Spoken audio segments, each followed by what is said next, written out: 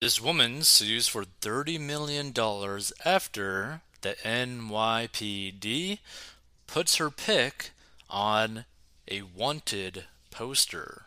So let's get right into it. Even an Instagram influencer doesn't want this kind of attention. The NYPD wrongly used a sexy snap of a Queens woman on a wanted poster for a thieving hooker, and now the innocent woman is suing for $30 million. Eva Lopez, 31, first found out she was a wanted woman on August 16th when she and her boyfriend stepped off a flight from Florida and a friend of his texted them according to court papers. I thought it was something fake. I really couldn't believe the police would put me on a wanted poster, she recalled. Lopez shrugged it off until her boss convinced her it might be real and urged her to reach out to the East Village's Ninth Precinct. That night, she called Detective Kevin Dwyer, whose name was listed on the flyer, only to find he knew it was an issue before she called, according to the legal filing. Dwyer told Lopez the wanted poster had already been taken down from the department's Facebook page and other websites. She said the real perpetrator had a tattoo sleeve, the detective said. Lopez didn't. But the damage was done. It was already spread around on social media. It was still being passed around, still being talked about, still making me look like a thief and a prostitute, Lopez told the Post. The image in the wanted poster showed her in a low-cut, hot pink tube top with a thick gold necklace, bright multicolored leggings, and high heels. Wanted for grand larceny, it said. Perpetrator probable cause to arrest.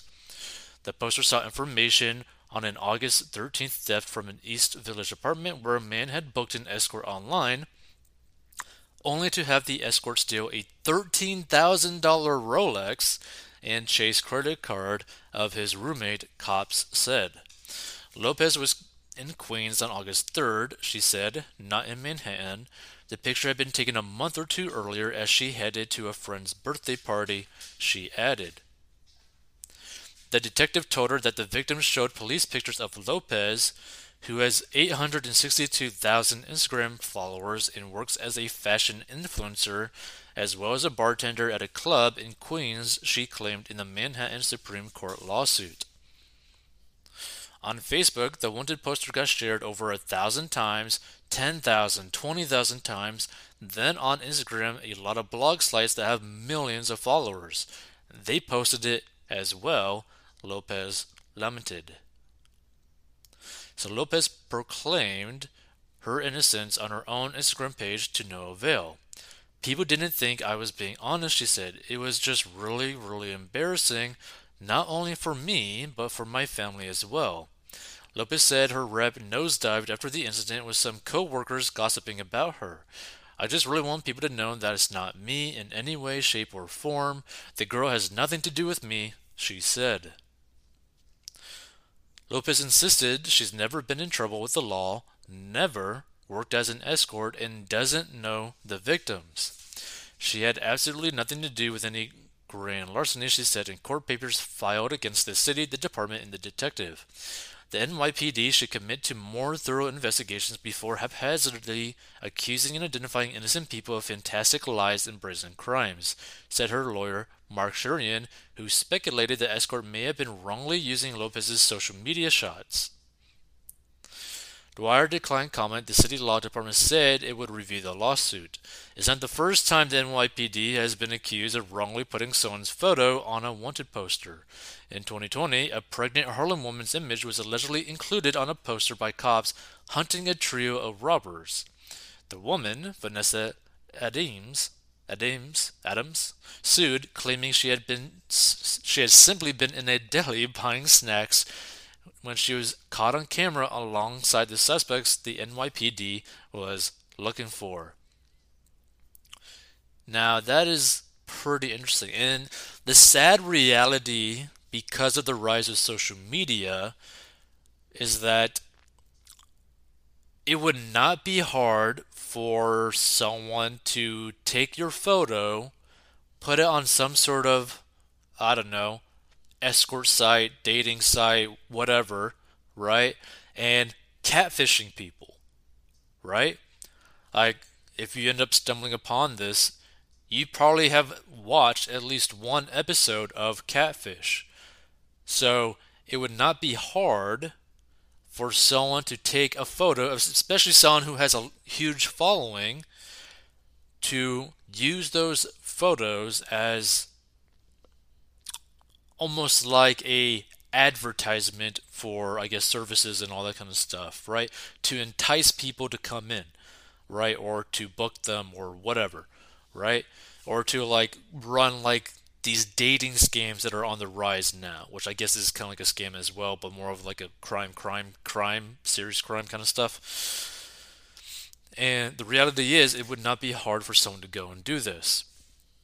And if you just happened to also look somewhat like her in those photos, like somewhat, like close enough to get by, because I doubt whoever booked that individual didn't really pay that much attention. Probably just saw, oh, big chest, yay, book, whatever, right?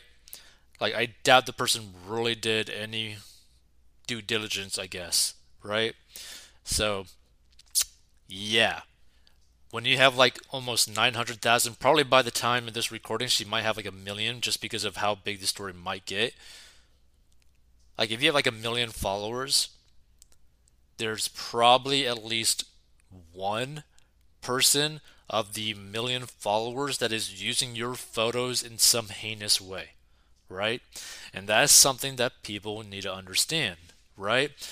And there's probably a whole bunch of these other ladies with big social media followings that are basically like having their photos from their Instagram or whatever site that they're on getting put on like maybe like a dating bot or something, or even being used by like hookers or whatever to trick people, right? Like, you just don't know. It's just like, it's basically just a pure numbers thing, right? It's kind of like a situation where, okay, out of 100 people, you probably got one person that is crazy, right? So, how many people out of like potentially a million people are crazy? A lot, right? Now, a small percentage, but a lot, right? Which means, guess what? There's going to be a lot of people probably willing to do something like this, right? Especially if they know that there's a pretty high chance for them to get away with it, right? Like, it's something to really, really be more cautious of and conscious of, right? Because, this is a pretty serious thing, and her reputation is kind of like smeared because of all these news companies basically just, oh yeah, okay, this post this, right? And the fact that the officers, like this precinct, didn't do any due diligence, right? Didn't obviously say, like, hey, wait a minute, this photo is of an extremely popular Instagram influencer, right? Like, it's kind of odd.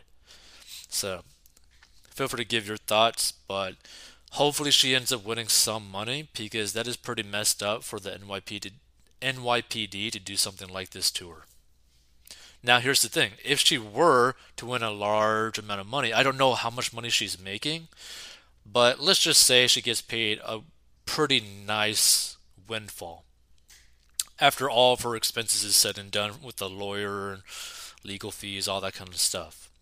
Let's just say that she gets like $10 million, right?